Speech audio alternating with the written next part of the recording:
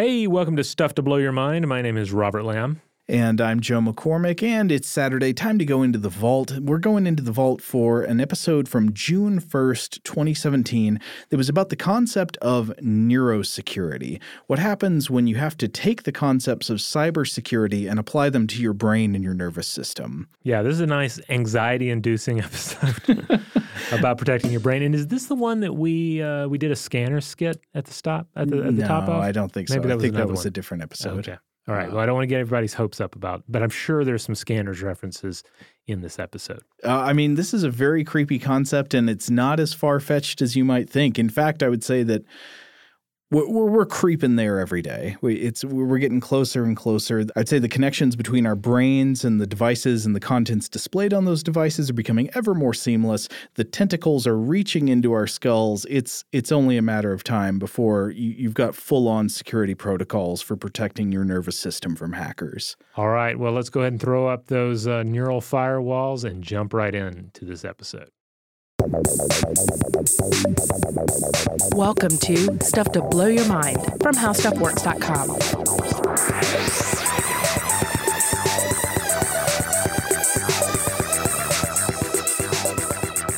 Hey, welcome to Stuff to Blow Your Mind. My name is Robert Lamb. And I'm Joe McCormick. And Robert, I got a question for you. Hit me. Have you ever wondered if it's possible to create a piece of digital information, like a computer file, a bit of computer code, a computer virus, that could literally kill or injure somebody? Oh, of course I have. I mean, having watched and enjoyed such films as The Ring, as Videodrome, like just the idea of there being some sort of, in these cases, media, but we can easily extrapolate that to digital media or just digital information. Yeah. Like you can't help but think, is there something like that could exist that would have a devastating or even lethal effect on anyone who interacted with it? Yeah, video file, audio file, computer program, something that comes out of the digital interface and actually harms you. Yeah.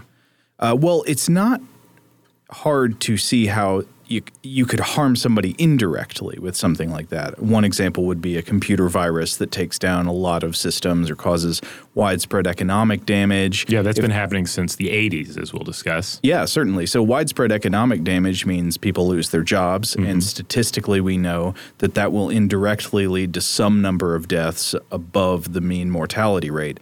But I mean something more direct, obviously. I'm talking about the cyborg ninja kind of stuff. But take away the cyborg ninja. I'm not talking about robot assassins. Or leaked personal data. Like that's been another big one too. I've seen accounts where people have said this individual is potentially suicidal over the leakage of images, video, or personal information. Sure, that's the devastating effect of digital gossip. Yeah. But could a malicious hacker injure or assassinate somebody just with a digital file directly, a piece of computer code, a video? Yeah, I methat this is, of course, an increasingly important consideration, because we just look at all the things around us that are becoming connected to the internet that years ago I would have thought, why would I need my, let's say my thermostat to be connected to the internet? It seems crazy. And yet here I am in the future, especially during the cold months. I enjoyed waking up, grabbing my phone and adjusting the thermostat, warming up the house. And at the same time, I'm thinking, is this a little crazy that this electric, gas-powered fire in my home is now controlled by a device that is connected to the internet and all the horrors of the internet?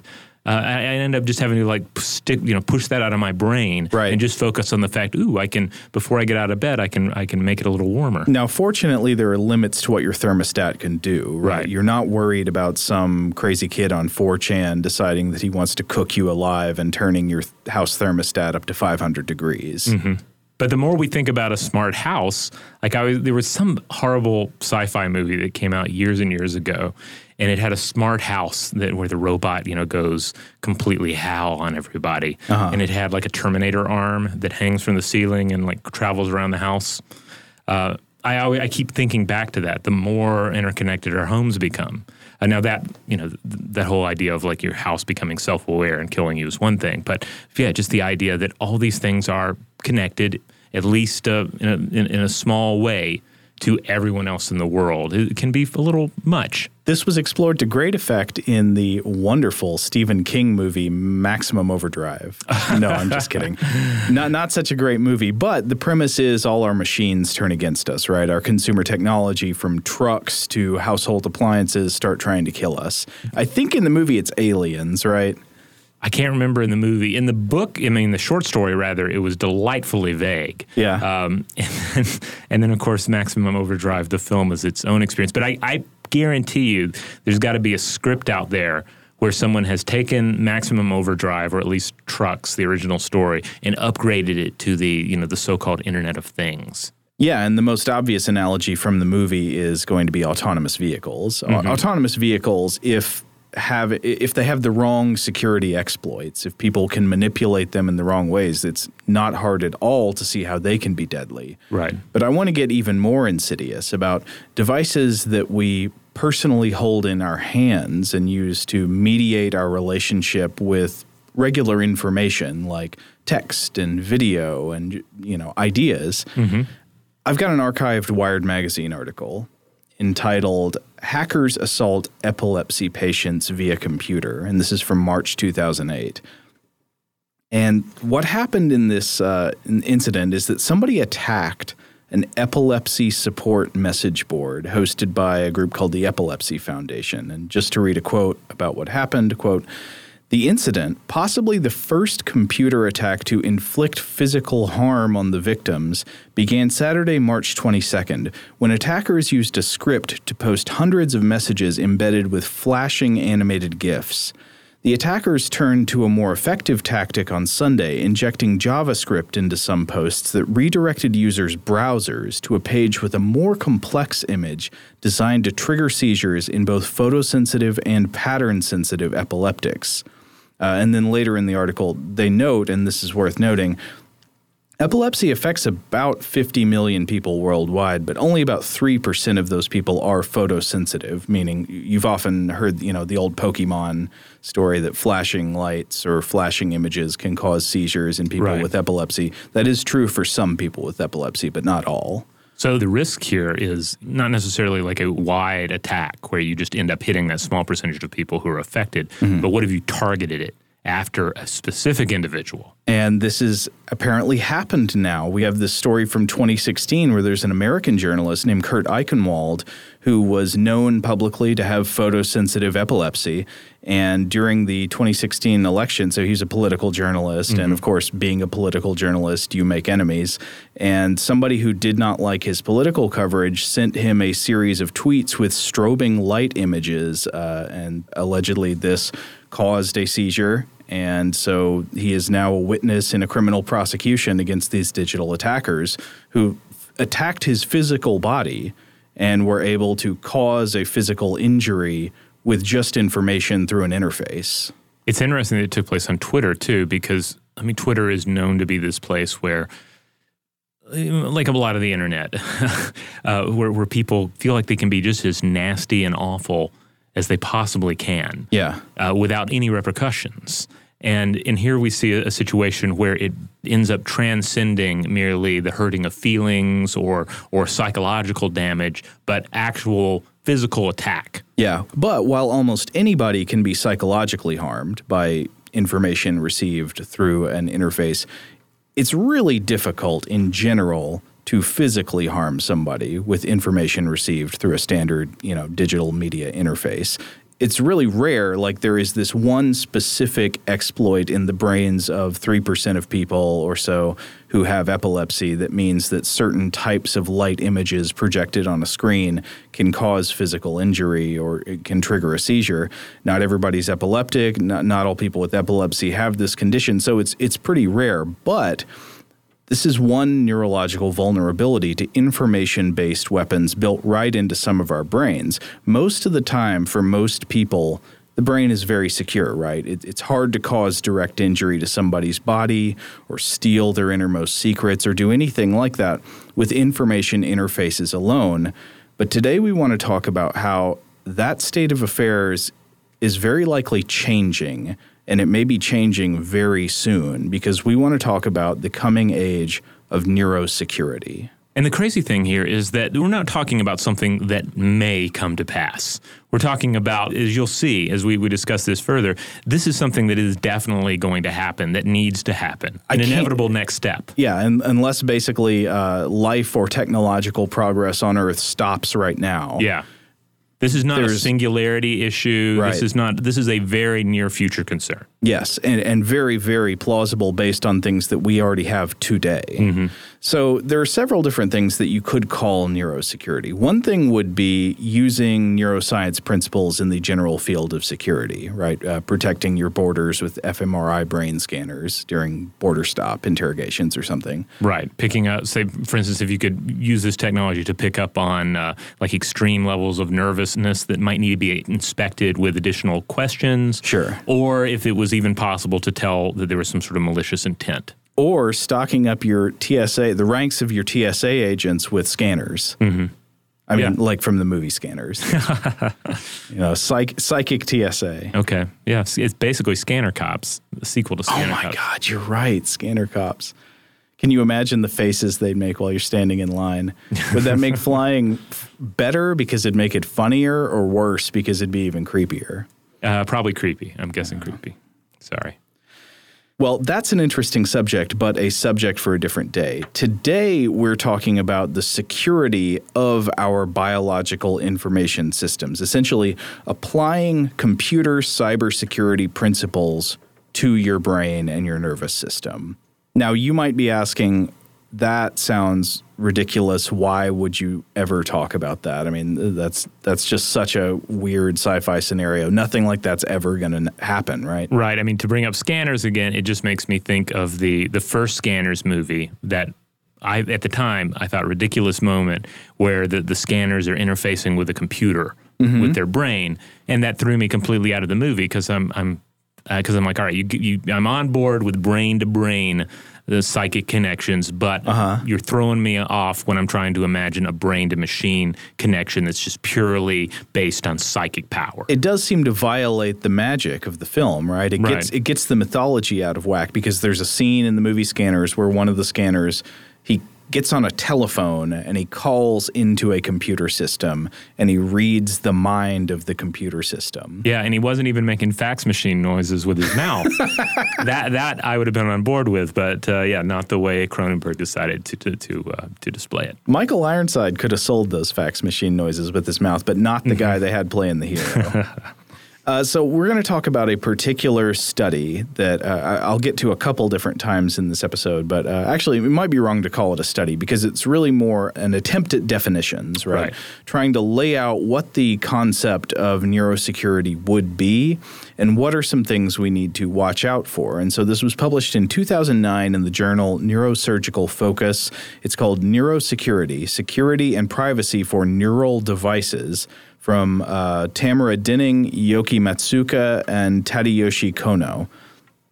So the authors of this paper note that there are three primary goals in computer security. You've got confidentiality, integrity, and availability.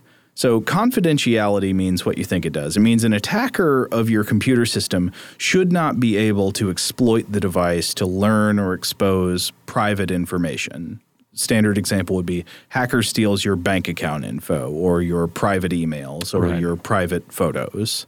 Yeah, these are essentially externalizations of my private thoughts. Yeah. And I don't want anyone to have access to either. Exactly. Now, the next one was integrity. Integrity means that an attacker should not be able to, quote, change device settings or initiate unauthorized operations. In other words, the attacker should not be able to use this device, whatever it is, computer, cell phone, anything like that, should not be able to use it for their own purposes or change what the device does for the primary user. Mm-hmm. An example here might be that a hacker could take over your computer to turn it into a bot that's part of a botnet to have a DDoS attack against some website. Maybe they had a bad meal at Olive Garden. They want to take down the Olive Garden homepage. So they hijack your computer and make your computer one of many computers that bombard Olive Garden with requests to load the page. Okay, and obviously I would not want that to happen to my brain either. to change the settings on my brain and ultimately change my behavior, change my motivations. Right. Like even if it's done in a very slapdash, awkward way, like, hands out of my brains. Exactly. So the last one is availability. Availability means that the attacker should not be able to destroy or disable the device or do anything that would render it unavailable to the user. Classic example, hacker deletes all your files or alters the computer's boot procedure so that it won't load your operating system on startup and it just becomes useless. Likewise, I don't want anyone to strategically remove memories from my brain, to wipe my memories from my brain, or to even temporarily deactivate certain cognitive centers or networks in my brain. Yeah. Now, in these examples you're talking about sort of whole brain functionality. Yeah. But there could be dire consequences for much lower stakes questions. Somebody might not necessarily be able to disable your entire brain, but in a minute we're going to talk about some particular types of neurotechnology. And in many of these cases, for example, just disabling your neurotechnology could have devastating consequences for you. They wouldn't have to be able to turn off your brain.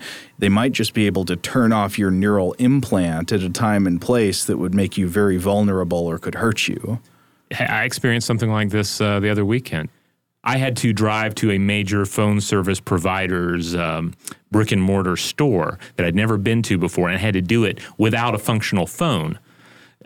So I ended up printing out the wrong directions on MapQuest or whatever map program I used. It's amazing how dependent we become. Yeah. So in a way, it was like a part of my brain was not functioning because the phone was not functioning. You have offloaded part of your traditional capabilities. Something maybe 10 or 15 years ago, you would have probably had better internal mechanisms for locating a store you needed to get to. Yeah.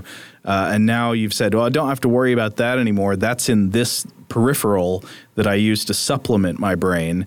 But if the peripheral breaks, you're messed up now. Yeah, and that is technology that exists, quite literally, arm's distance away from the brain. Right. But the thing is, we're seeing the technology creep increasingly closer to the brain. Yes. And then what happens when that stuff goes offline or becomes compromised? So to quote the authors of the study I mentioned, they say, quote, "We define neurosecurity as the protection of confidentiality, integrity, and availability of neural devices from malicious parties with the goal of preserving the safety of a person's neural mechanisms, neural computation, and free will."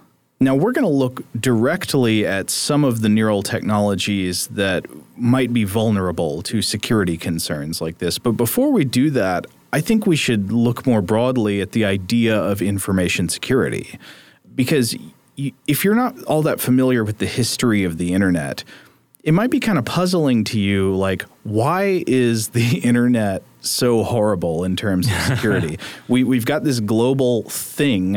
What would you even call it? Would you call it a technology? We've got this global information civilization that is just terrible. It is just terrible in terms of security. There is not an overarching strategy to keep everything safe. I keep thinking of it like the cat's cradle that you create with a length of string in your fingers, and you interweave your fingers and you create a pattern. Yeah. So the internet, in this case, it's not the string, it's not the fingers. It couldn't exist without the string and the fingers, but it's ultimately that shape. Yeah. That's kind of a loose way I think about it. Well, maybe we should take a quick break, and when we get back, we can look at how the internet ended up becoming so vulnerable to security concerns.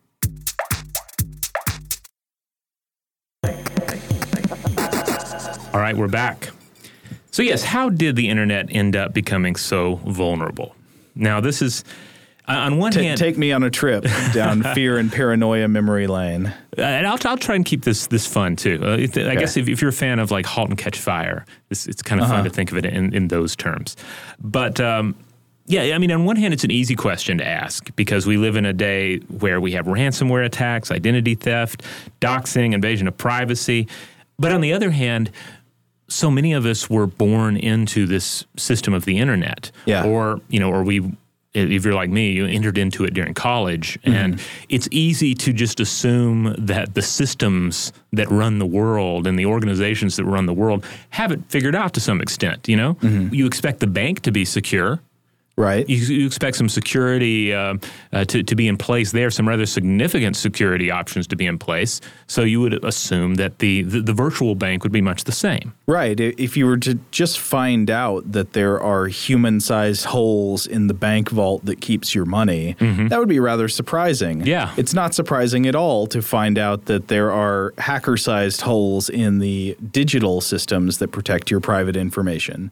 I mean, how many times now have we had the story about some online retailer or maybe even physical retailer that you did business with and they have your credit card number, they got hacked, and now your information belongs to somebody out there and you have to get a new credit card or something like that. Yeah, and I think we can all relate to that kind of anxiety. Yeah. Now, I mentioned earlier that so many of us were a number of our listeners here were born into the internet age. Yeah. So I'm going to try and put this in terms, like the origins of the internet in terms of something that maybe more of us could understand, but then maybe not the younger people. But for a number of you out there, I bet you can remember the day that your mom joined Facebook. Oh, yeah. So you remember the realization that, oh crap, this internet thing, this really is for everyone. It's that horrible moment where something that you and your friends do online that you think of as not real life comes crashing into real life. Yeah. And you realize like, oh, this is connected to the same universe where I live. Yeah. Yeah, I remember there was like a sharp contrast, certainly between the MySpace age. I remember what it felt like to be on MySpace was totally different than the early stages of Facebook, which was completely different from what Facebook would become. Yeah. In terms of, just earlier models just felt like, oh, I'm just surrounded by like-minded people who share my same sort of attitude on life and values about what's important. And granted, there was already a certain amount of bubble construction there. But yeah, we had expectations about what this technology was and who this technology was for.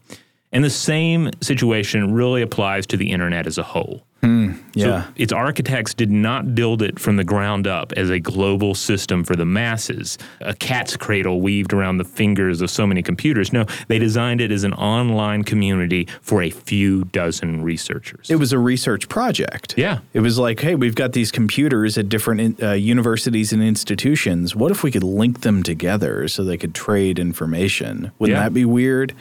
I don't think that maybe some people did, but it doesn't seem like generally they predicted that this would become a hub of commerce and recreation for everybody on the planet. Yeah, I mean, you can't help but compare it to, say, empires, right? Can you imagine you have Genghis Khan and he's sitting around and they're saying, hey, Genghis, what's up? And he's saying, not much. I got this idea, though. I'm going to call it the Mongol Empire. And this is how it's going to work. This is how we're going to incorporate trade, and this is how we're going to value different religions. And there was, whoa, you haven't even, none of this stuff is even conquered yet. What are you talking about? Right. Like the people who found these major movements and organizations, like how often is the complete structure baked into the original design? Oh, almost never. Each step is improvised. Yeah, you make decisions about design. You make design decisions on the fly as issues come up, and the internet was sort of the same way. Yeah, you got to leave it to Kubla to figure out the rest. So. There's a wonderful Washington Post article that goes into this in depth. It's titled "A Flaw in the Design." And I'll include a link to this on the landing page for this episode at stufftoblowyourmind.com. In the article, the author speaks with such internet forefathers as MIT scientist David D. Clark, David H. Crocker, and Vinton G. Cerf. They point out that they thought they could simply exclude untrustworthy people. Isn't that great? Yeah. We'll just keep the security risks off of the internet. Yeah. So when they thought about security, and they did think a little bit about security, they thought about it mainly in terms of protecting the system from outside intruders or military threats. Wow. So there's a wonderful quote in this article from Cerf, and he says, quote, "We didn't focus on how you could wreck this system intentionally. You could argue with hindsight that we should have, but getting this thing to work at all was non-trivial." Yep. They dealt with problems as they arose, and the problems then were making it work. And now this is going to have some very interesting parallels once we start talking about neurotechnology again. They also point out that at the time, there really wasn't much of value in the internet. The analogy they make, again, to the bank, people break into banks despite the security or they attempt to break in because there's money there, because there's something of value. Right. You wouldn't break into a bank vault or, risk prison time for a bank vault that was full of, transcripts of messages back and forth between academics. Yeah, unless you're just in it for the pure artistry of it, but that rarely seems to be the case outside of like a Hollywood movie. But then, of course, in the early days of computers, you did start actually encountering security threats. Yeah, the big one that really changed everything was the 1988 Morris worm attack. It crashed thousands of machines, it caused millions of dollars in damage, and it helped usher in the multi-billion-dollar computer security business. Bless the maker and his water. Yeah, at this point, the party was over.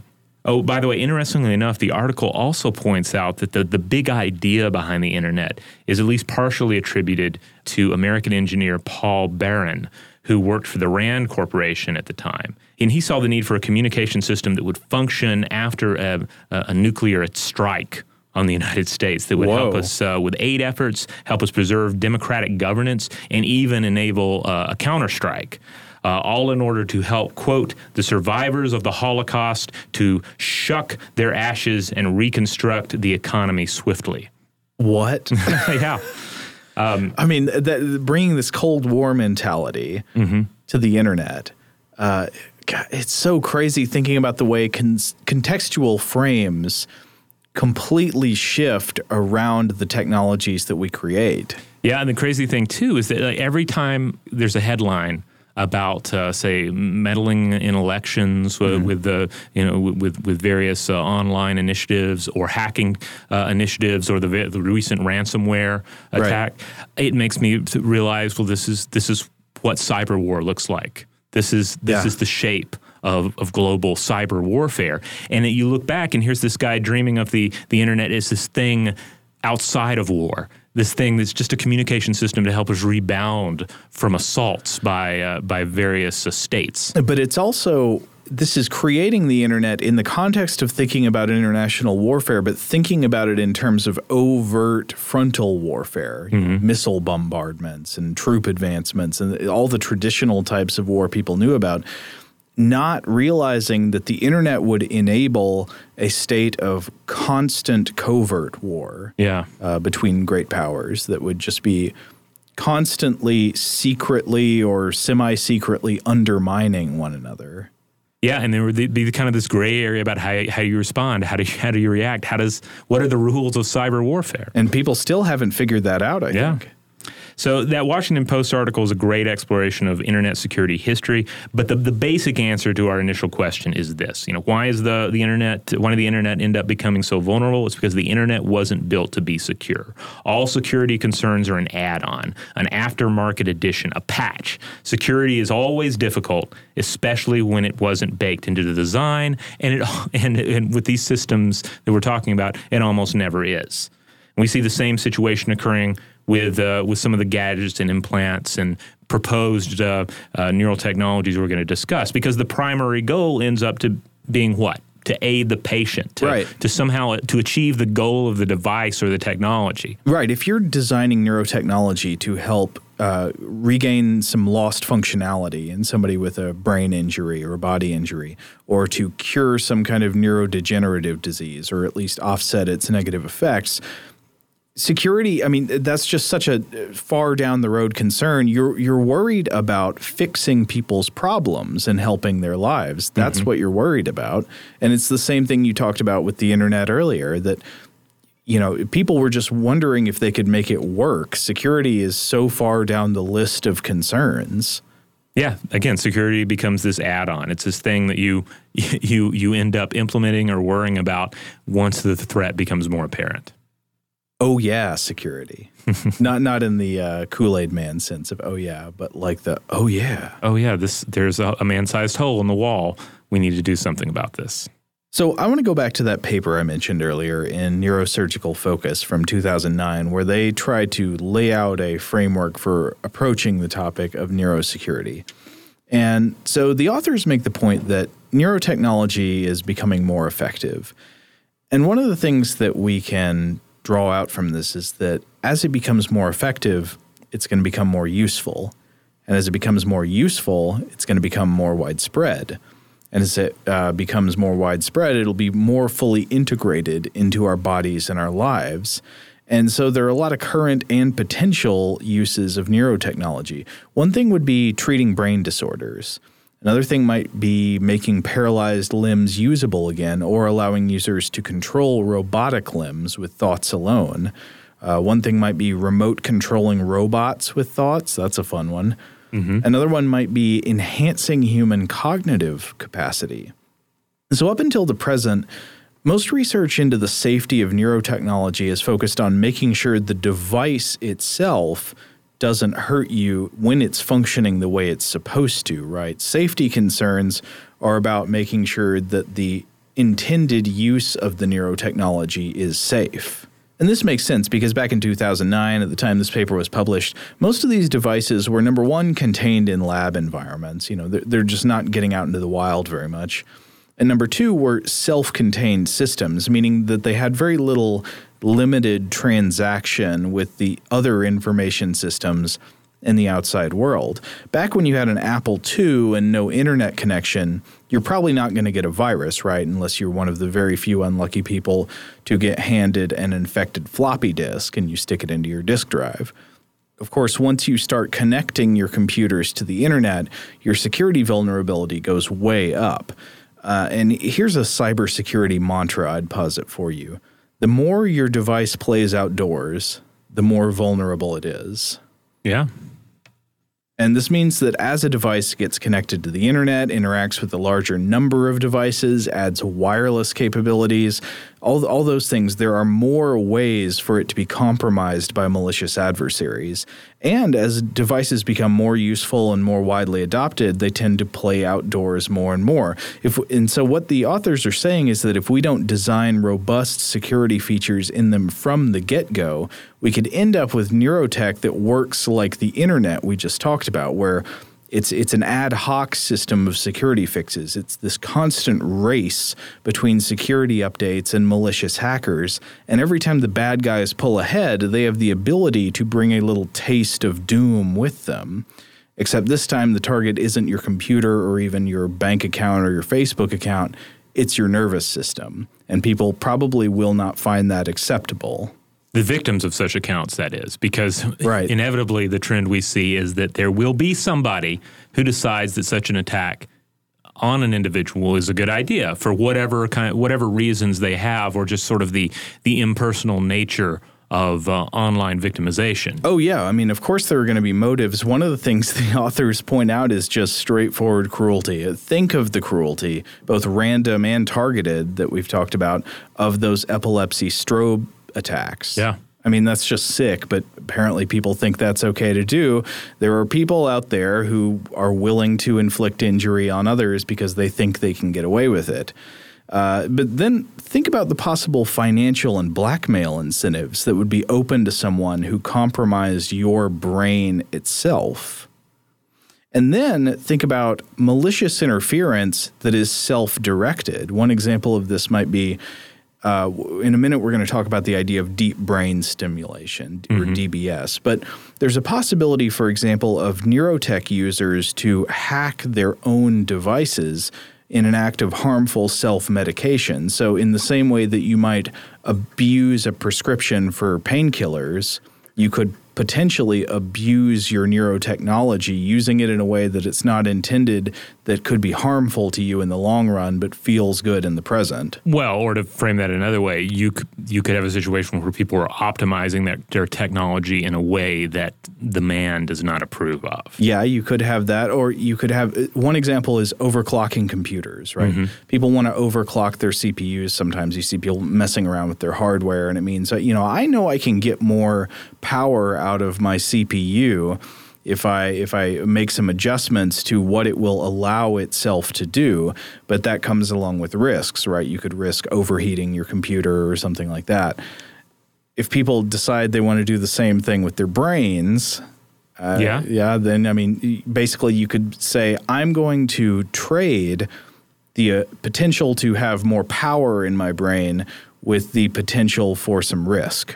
Yeah, I mean, people do that every day when they look at various pharmaceutical ways to potentially augment their brain for the completion of a task or some sort of creative endeavor. And it reminds me, I believe it was Jimmy Page of Led Zeppelin who has in some interviews looked back on past drug use and said, well, yeah, that was probably too much, but look at what I got done. look at the work that came out during that time. I'm not sure if this is something he said or if this was commentary on his life. But, I mean, you could see someone making the argument with technology to say, yeah, I overclocked my neural augmentations, but look what I got done. Right. Sure did a lot of homework. So you could say, and I think the authors of this 2009 article say that we're at a similar stage in the evolution of neural engineering as we were at the inception of the internet. Neurosecurity is not really much of an issue today, but it could be a huge, massively important concern in the near future. And the consequence of a neurosecurity breach can be a lot worse than a breach of internet security. Instead of protecting the software on somebody's computer, you're protecting a human's ability to think and enjoy good health, right? Yeah, you're getting far beyond, because that's the thing, right? When all these bad things happen, say you suffer even an identity threat, you can always say, well, hey, at least nobody was hurt. At least I didn't, nobody physically attacked me. But here we see that line somewhat erased. So a few current trends in neurotechnology that are definitely going to up the stakes and increase the risks. One of these things is wireless connectivity. Yeah, the authors in this paper, they recognize that security vulnerabilities do exist in wireless implanted medical devices. And in past research, they demonstrated that a hacker could certainly compromise the security and privacy of such a device, such as a 2003 model implanted cardiac defibrillator. Yeah. You see, you could, they found, using homemade low-cost equipment, wirelessly change a patient's therapies, disable those therapies, or induce a life-threatening heart rhythm. And this was a 2009 publication. But so things have moved on a bit since then. But even then, at the time, they said, look, the current risk is very low, but such threats have to be taken into account with future designs. Yeah, so there's increasing wireless connectivity of all types of implanted devices, including neural peripherals.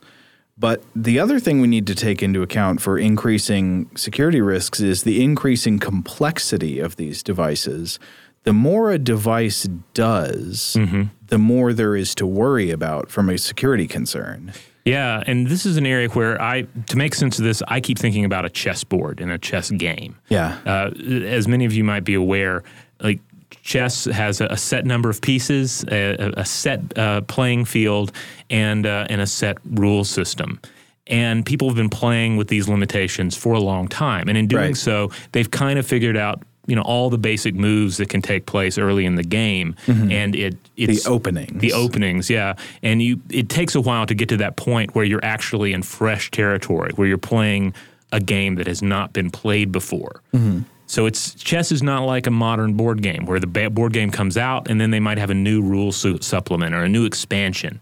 And each time a new expansion comes out, oops, they broke the game a little bit, or this rule clashes with this older rule, and we need somebody to weigh in and tell us, how we actually play the game now. Chess doesn't change. Chess remains the same. And our world of interconnected devices does not stay the same. It changes. It is a modern board game that gets a larger playing field, gets more pieces and more complex rules pretty much every day. Now, I think we should zero in on some specific examples of neurotechnologies. One would be robotic limbs. Now, I think this is a great example of something that has made enormous strides just in the past couple decades. Robotic limbs are not the future. This is the present. Multiple labs and interorganizational projects have already created robotic limbs that can be controlled directly by brain activity, just like the muscles in a natural limb, and these things are getting better all the time. That's right. Now, to go back in time just a little bit, back in 2013, Bertold Meyer wrote an article for Wired titled, ethical questions are looming for prosthetics.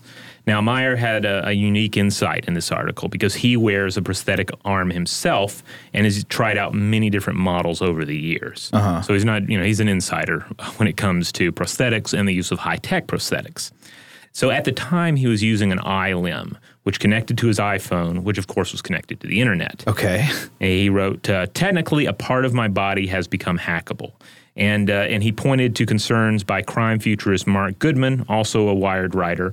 And Mark Goodman had previously covered the fact that hackers had developed a Bluetooth device that can cause portable insulin pumps used by certain diabetics to give their wearer a lethal dose. Oh, yeah. This is another one of the vulnerabilities of hackable implanted devices that don't even necessarily connect to the nervous system or the brain. Right. And if anyone out there is a fan of the TV show Homeland, there's actually a plot involving a vice presidential assassination attempt in the show utilizing just such a strategy. I've never watched that show. Is it good? I only watched the first 2 seasons, but I enjoyed it. So Meyer argues that we have to recognize and address such hacking sensitivities before the technology is widely adopted and hacking becomes a full-fledged threat, which just is exactly what we've been saying over and over again. So Meyer's on the same page as the authors of this article we were talking about earlier. That they're saying the main thing is we got to get ahead of it. We got to start thinking about neurosecurity before these threats really become an issue. Now, there are plenty of labs that have been working on robotic limbs, thought-controlled robotic limbs. One more example I wanted to mention, there was a good article in the New York Times in May 2015 about the Johns Hopkins University Applied Physics Lab, where they've got this robotic arm. It's got 26 joints, and it can curl up to 45 pounds. Is that more than my biological arm can curl? I wonder. Get into an arm wrestling contest with one of these robot arms. I don't know. I feel like we're getting into the weight of human hair scenario trying to judge this. Well, anyway, it's controlled entirely by the brain. And so it is just that you connect this to what your natural neural impulses would be. And you don't have to operate any external controls or machinery. You just control it with your brain. There was also a good article I saw in Wired from last year, I think, about President Obama just freaking out when he was watching somebody control a prosthetic arm with his brain. He couldn't contain his glee. Yeah, I mean it's amazing. And that's the thing. The technology has so many wonderful applications. And all of these additional threats kind of come second to that, at least when you're focusing on the wonder. Yeah, and so there are a couple ways you could say that neural devices would come into limb control. So one of them would be restoring the use of a disabled limb. Like if you have some kind of neurological damage or disease, that means you still have an arm or a leg, but that you can't control it with your brain. One thing a neural device could do is give that control back to you. Another thing would be that you've lost the arm or the limb and that you have a robotic replacement that you can control with your brain. Yeah, these are two possibilities that come up time and time again in Wired magazine articles and other cool forward-facing technological publications. Now, we've mentioned a couple arms, but they're prosthetic legs too, right? Yes, I was looking around. I came across Blatchford's Lynx prosthetic, and this communicates from knee to ankle 400 times a second.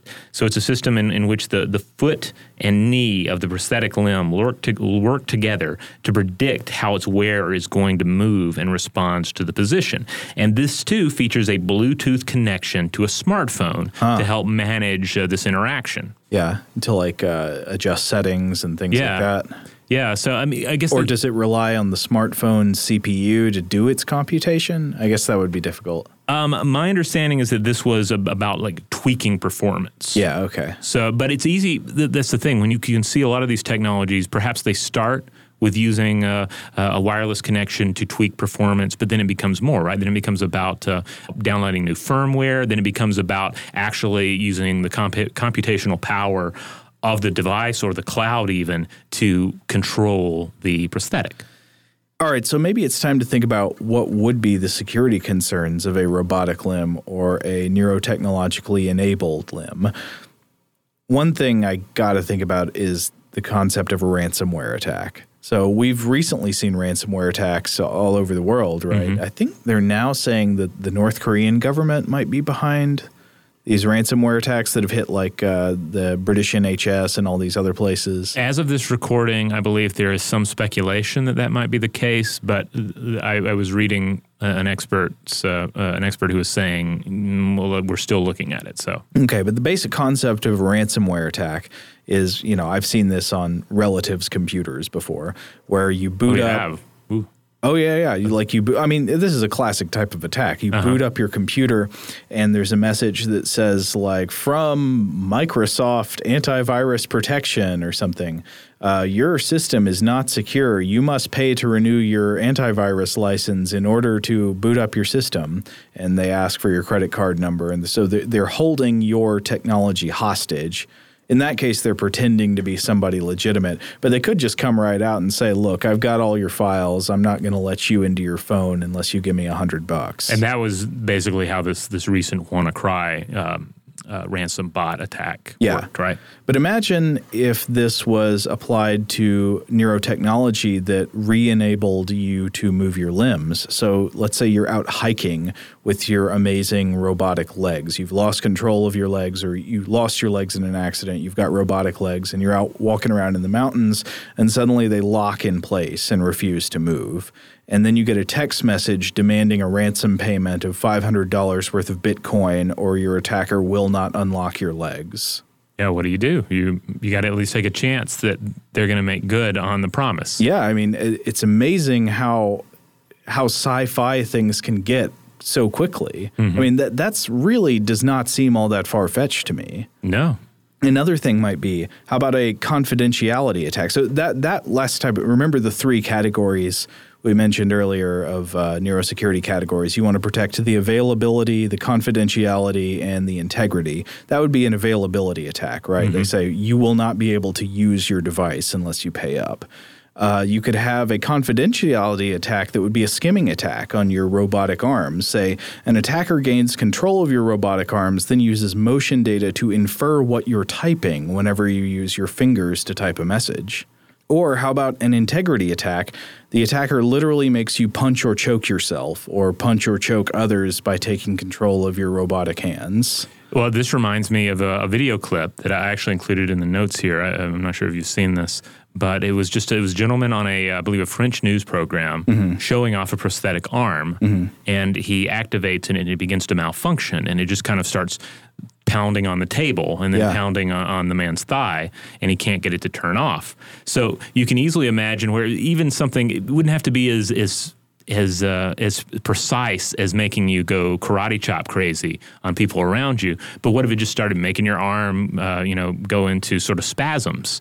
Yeah, that could be bad enough. Especially, I mean, if you were driving a car at the time, if you were giving a public presentation, there are any number of scenarios where just the utter malfunction of the device would be bad enough. Now, I know a lot of you out there are probably thinking like, well, I wouldn't get a robotic limb like that if there are risks like this, but you're probably not putting yourself really in the frame of mind that somebody who has lost control of a limb or lost a limb would experience. I mean, imagine not having that ability and having the technological capability to regain it.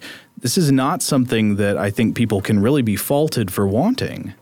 No, I mean that's the thing. Like, is if it improves the technology and makes the technology better able to let an individual cope with a lost limb, and then as that technology becomes the standard, of course people are going to adapt it. Yeah.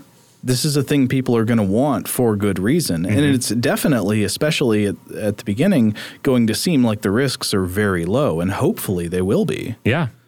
So I do want to say here, when it comes to hackable prosthetic limbs, it isn't all Black Mirror paranoia.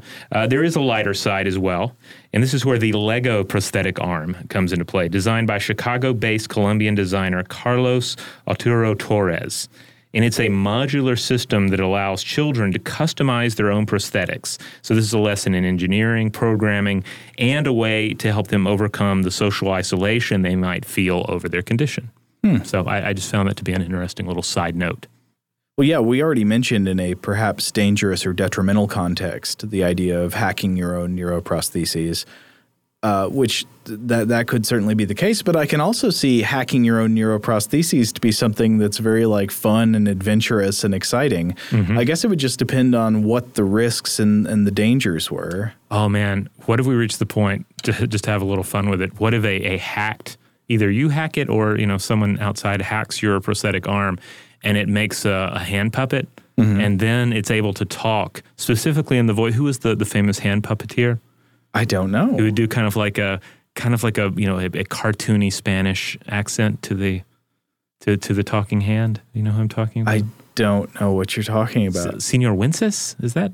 I don't know. No, I have no idea. Anyway, I can't help but imagine like a hacked robotic arm suddenly just becoming this little talking fist that starts screaming at you. Yeah. So add that to the list of near future concerns. Well, I can think of a good one is that you'd hack your own arm to just make it at random intervals throughout the day throw up the rock horns.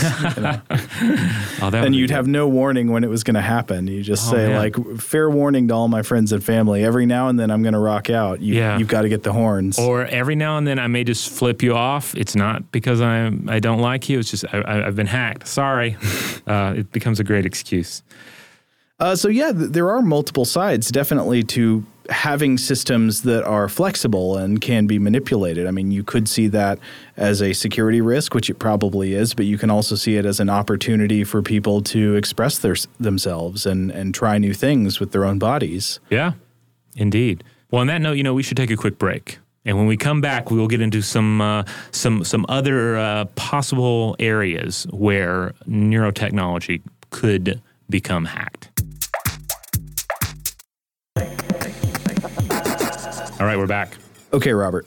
One more type of neurotechnology that is highlighted in this original paper on neurosecurity is the concept of deep brain stimulation. Yes. Now, I think we've talked about this some on the podcast before, but deep brain stimulation is basically putting electrodes deep inside the brain to stimulate certain regions with electrical impulses.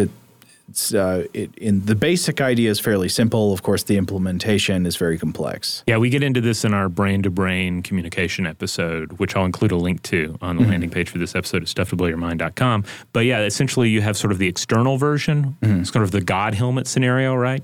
Where you're doing, electromagnetic cranial stimulation. Yeah. And then the idea of actually putting the devices inside the head, actually having implants in the brain that are manipulating cognitive function. Yeah, and there's all kinds of uses of putting electrodes in the brain. Deep brain stimulation specifically is putting them deep down in there to help with multiple types of chronic medical conditions. Specifically, it's been effective at dealing with Parkinson's disease and with tremors, what you might see called essential tremor, but also contains uses that have been tried out, such as for treating major depression or for chronic pain. And so obviously the better we get at correcting problems that begin in the brain with electrical impulses, that is a great thing for the people who suffer from these conditions. But when you're putting the capability to send electrical impulses deep within the brain in the hands of a piece of technology, you want to make really sure that technology is doing what it's supposed to do.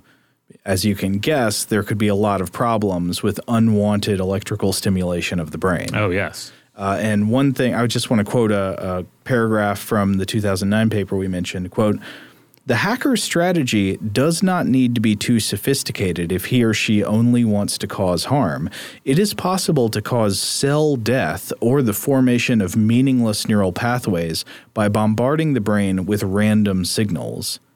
Alternately, a hacker might wirelessly prevent the device from operating as intended. We must also ensure that the deep brain stimulators protect the feelings and emotions of patients from external observation." So you can see there are a lot of avenues here. Also, deep brain stimulation was one of the things we had in mind when we talked about the idea of illicit or dangerous self-use. Like if you are self-administering patterns of electrical impulses that may feel pleasurable to you at the moment but could be harmful to you in the long run.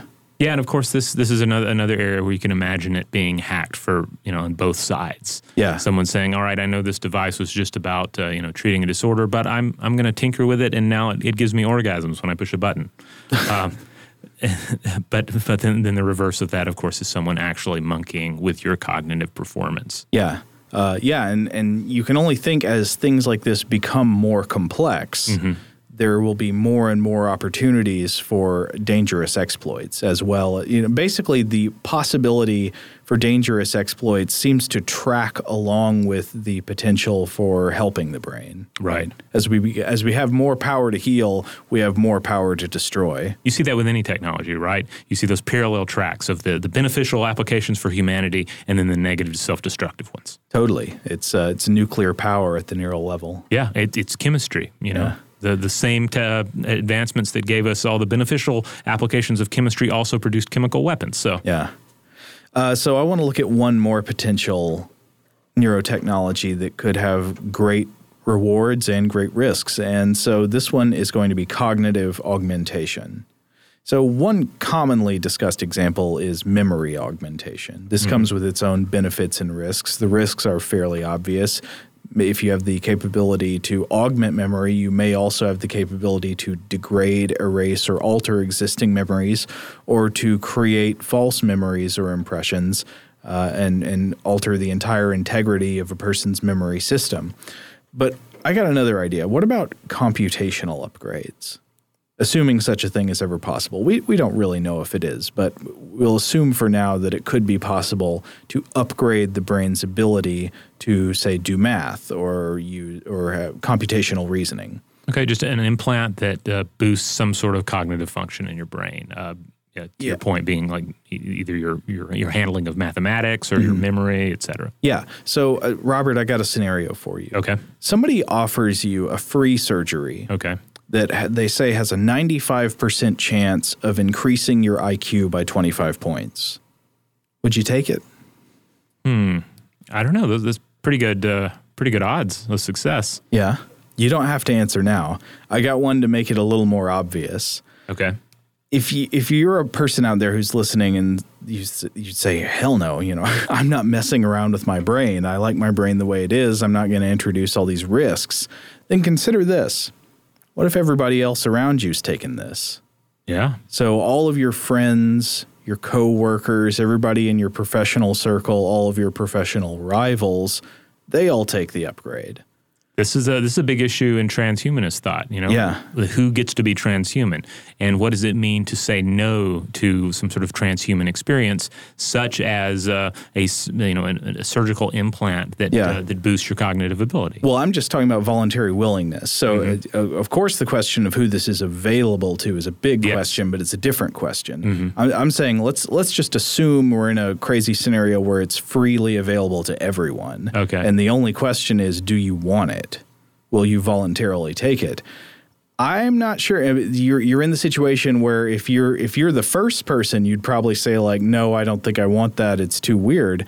If you're the last person, you would probably be desperate to catch up, right? Yeah. Would you voluntarily choose to remain at a cognitive deficit to everybody else around you who has upgraded themselves? I mean, that's the thing. People are going to take the risk. People are going to be hungry enough to take the risk. Some people are going to be comfortable enough not to, but for how long? Yeah, this is where we get into a scenario of something that I would call, maybe this isn't the best term for it, but I'm going to try this out. The term is irresistible availability.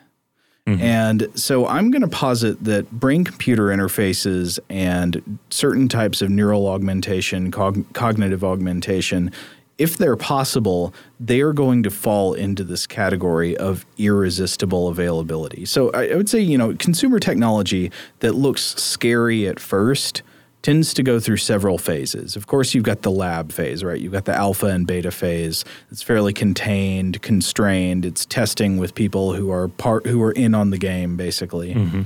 Then you've got a release and you've got early adopters. These are people who are technologically adventurous and they start using this new thing. They tend to like to show off its advantages. They're more willing to accept risks that are, that haven't been worked out yet. They're willing to get along with the kinks that haven't been solved. Then the intermediate adopters weighed in. And at some point, a new technology that originally seemed scary and weird and unnecessary reaches a tipping point of convenience, advantage, and widespread adoption. And I would say there's definitely a social element to this. It's not just the true, financial or time convenience it provides, but it's the fact that everybody else is doing it. Yeah. And at some point it goes from something that I don't need and that scares me to something I couldn't imagine living without.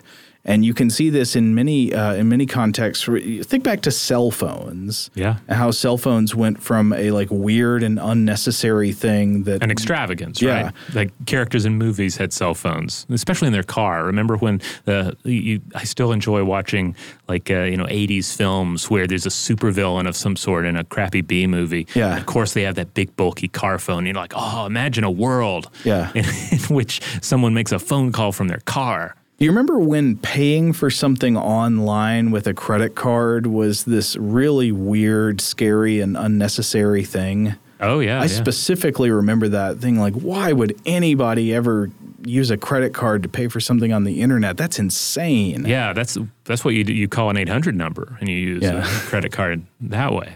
And then think about maybe mobile banking and transactions, ride-sharing apps like Uber and Lyft. Mm-hmm. You just think about this progression from scary and unnecessary to fundamental. It's the progress of irresistible availability. And I very much think that neurotechnology could easily go in the same direction.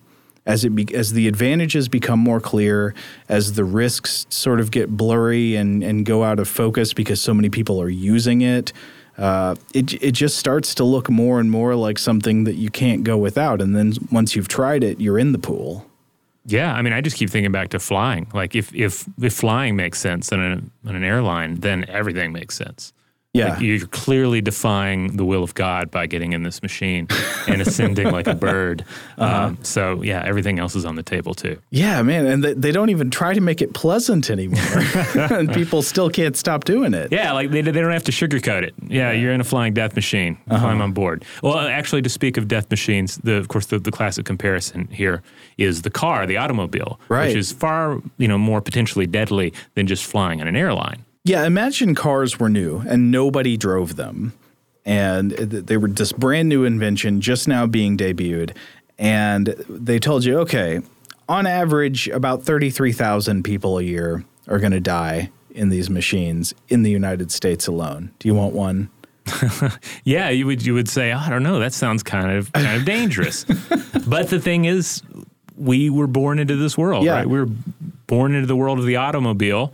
And so you just take it for granted. You're like, this is the roll of the dice we take every day. So of course it's normal. The convenience creeps in. The widespread adoption makes it look normal and okay. And so it's irresistible availability. It's just ubiquitous, and you can't get around it. Yeah, and even things that are not available to everyone just become increasingly normal. Like I keep thinking back to like Time magazine headlines about test tube babies. Back in, say, the 90s. Oh, yeah, the original stigma about IVF. Yeah, and of course that became increasingly normal, just increasingly every day. Like today, it's just another reproductive option that's on the table. Yeah, and I mean, I think that was also influenced then by social stigma and certain misogyny and certain ideas about people trying to control what women's bodies are for. Mm-hmm. But yes, there is just the technological aspect alone certainly has become more accepted. Yeah, so it seems undeniable that we'll see the same thing occur with these various, the idea of neural implants. Yeah.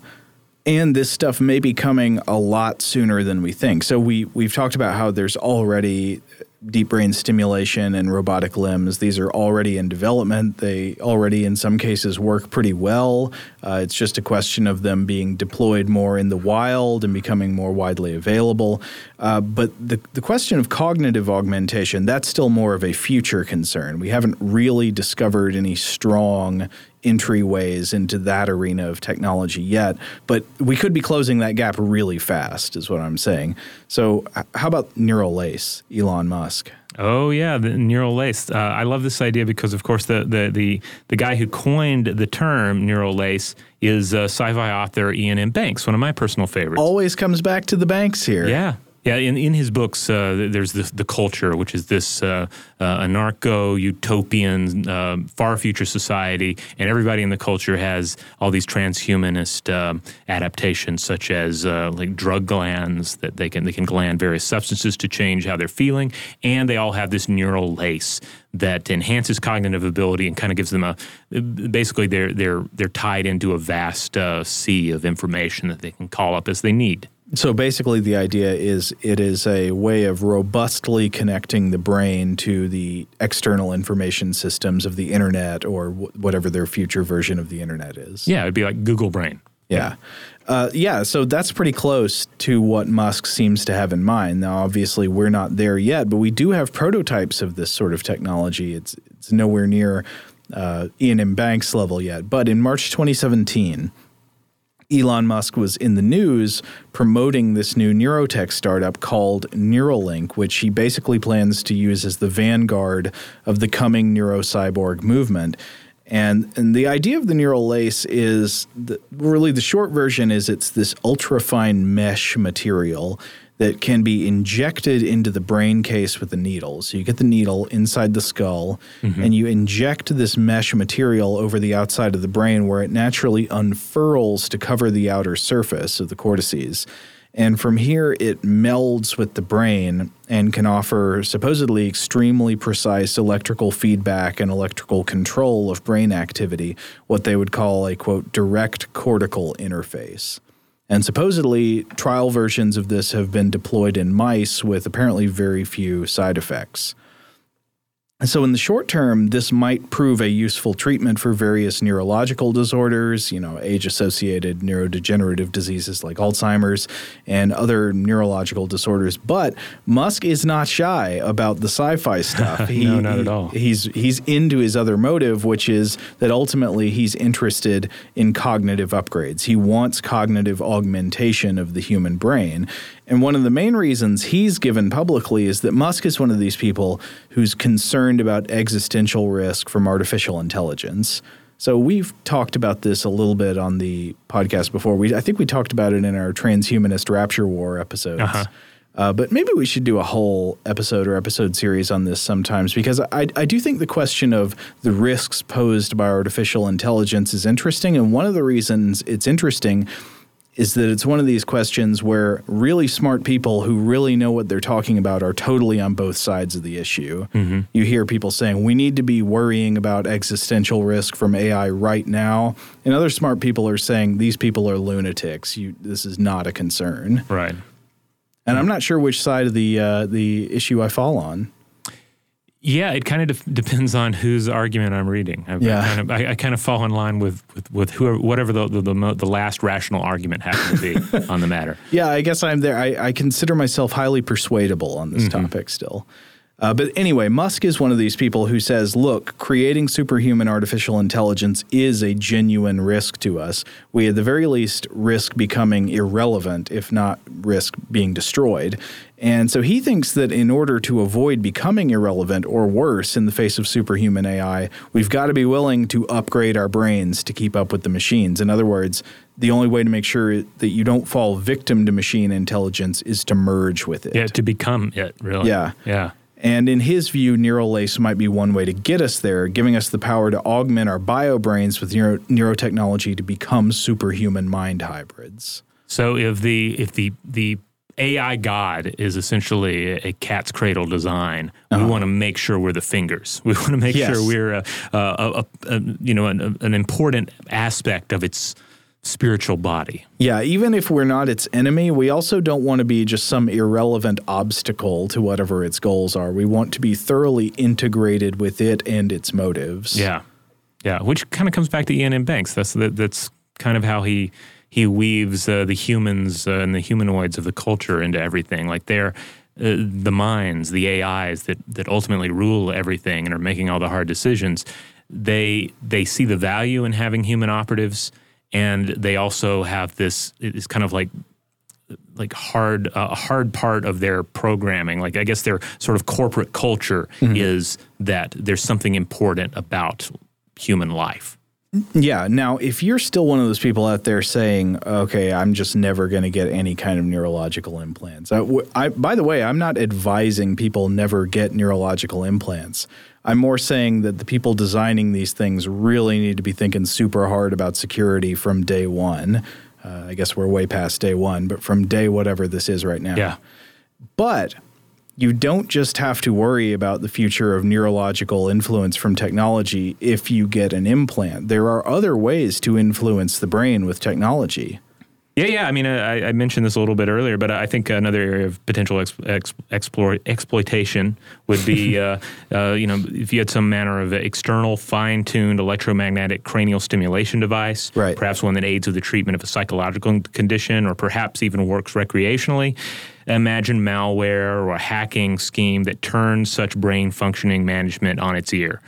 How fast would you be able to rip the thing off and then, I can't use it anymore? Or I'm going to have to go a day. I'm going to have to bring this thing into the shop. How am I going to get across town without my God helmet to get me there? Now, these external devices, I think, are a little less plausible on this account than implanted devices are because they're less precise, right? Mm-hmm. So you've got transcranial electrical stimulation, also transcranial magnetic stimulation, mm-hmm. these things that, apply electromagnetic force to the outside of the head.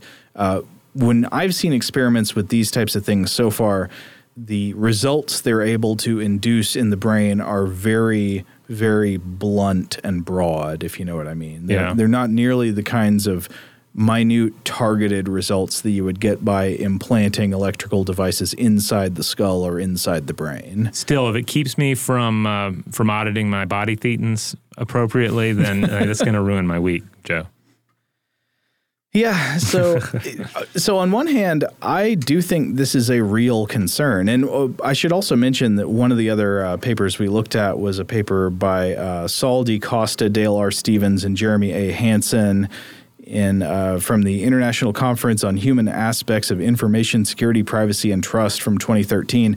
And essentially what they look at is trying to create a broad architecture for an intrusion prevention system for brain-computer interfaces. That's kind of a hard thing to design at this point mm-hmm. because, you don't know exactly what all these systems are going to look like. But the basic system they come up with is that, you'd have a two-tiered security system where any internet or external input coming into the brain has to go through what's known as an intrusion prevention system, which is just a system that tries to screen traffic passing into a network or a machine. And if traffic looks suspicious, it says, sorry, you can't go in. And then you'd have to pair that with, and I love this, sort of the brain equivalent of an antivirus program. Uh-huh. Antivirus program looks at what code is executing on this computer right now, what executive functions are happening. And if it sees suspicious activity, it shuts it down. The brain version would have to use some kind of signal processing to look at what's happening in the brain or in the neural device and say, does any of this look suspicious, like something the brain wouldn't normally be doing? And if so, you might have to disconnect the neural device or shut it down.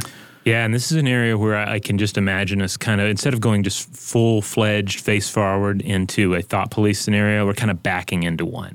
Because you end up with a situation where, potentially, where you have, where human cognition is this byproduct of organic and machine, right? We become increasingly cyborg. It becomes, and then therefore any kind of intrusive thoughts or even criminal thoughts, it becomes kind of like bad behavior in a dog, right? Not a wild dog, but a pet animal.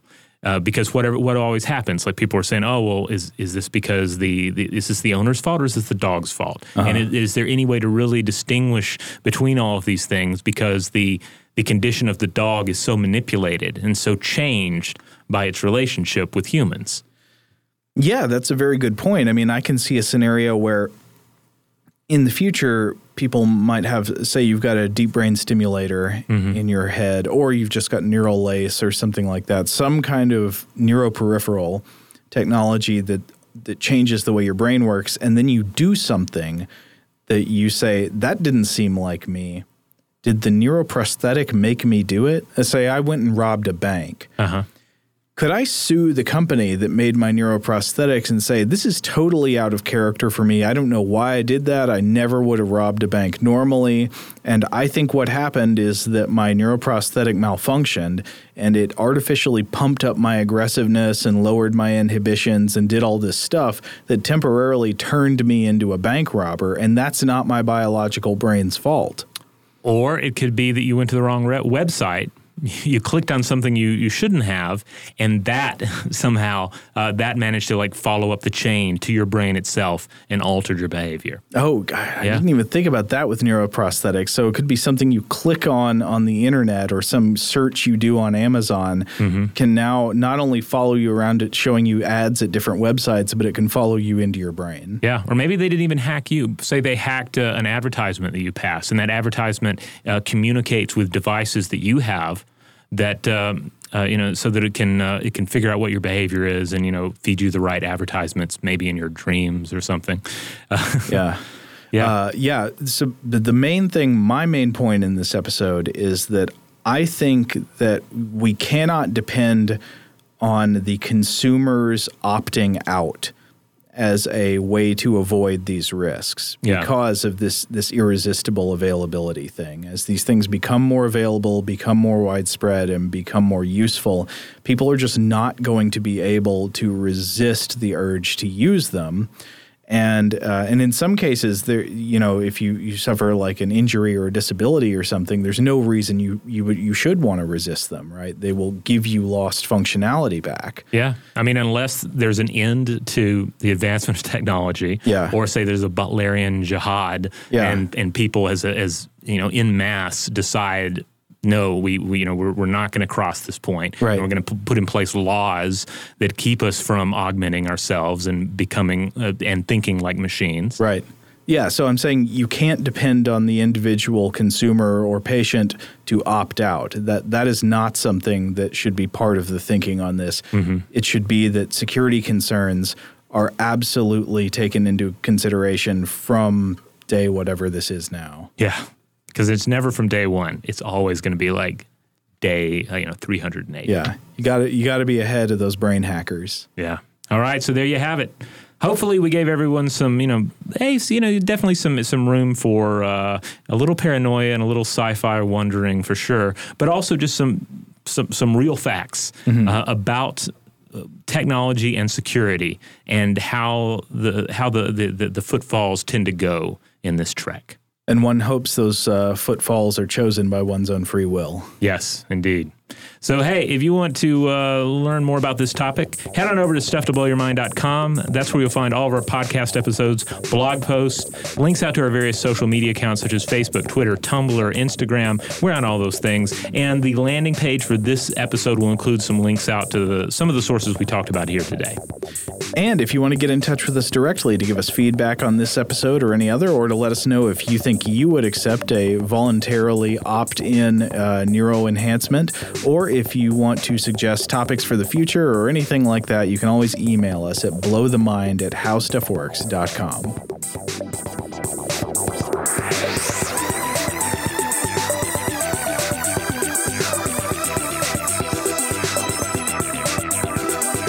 For more on this and thousands of other topics, visit howstuffworks.com.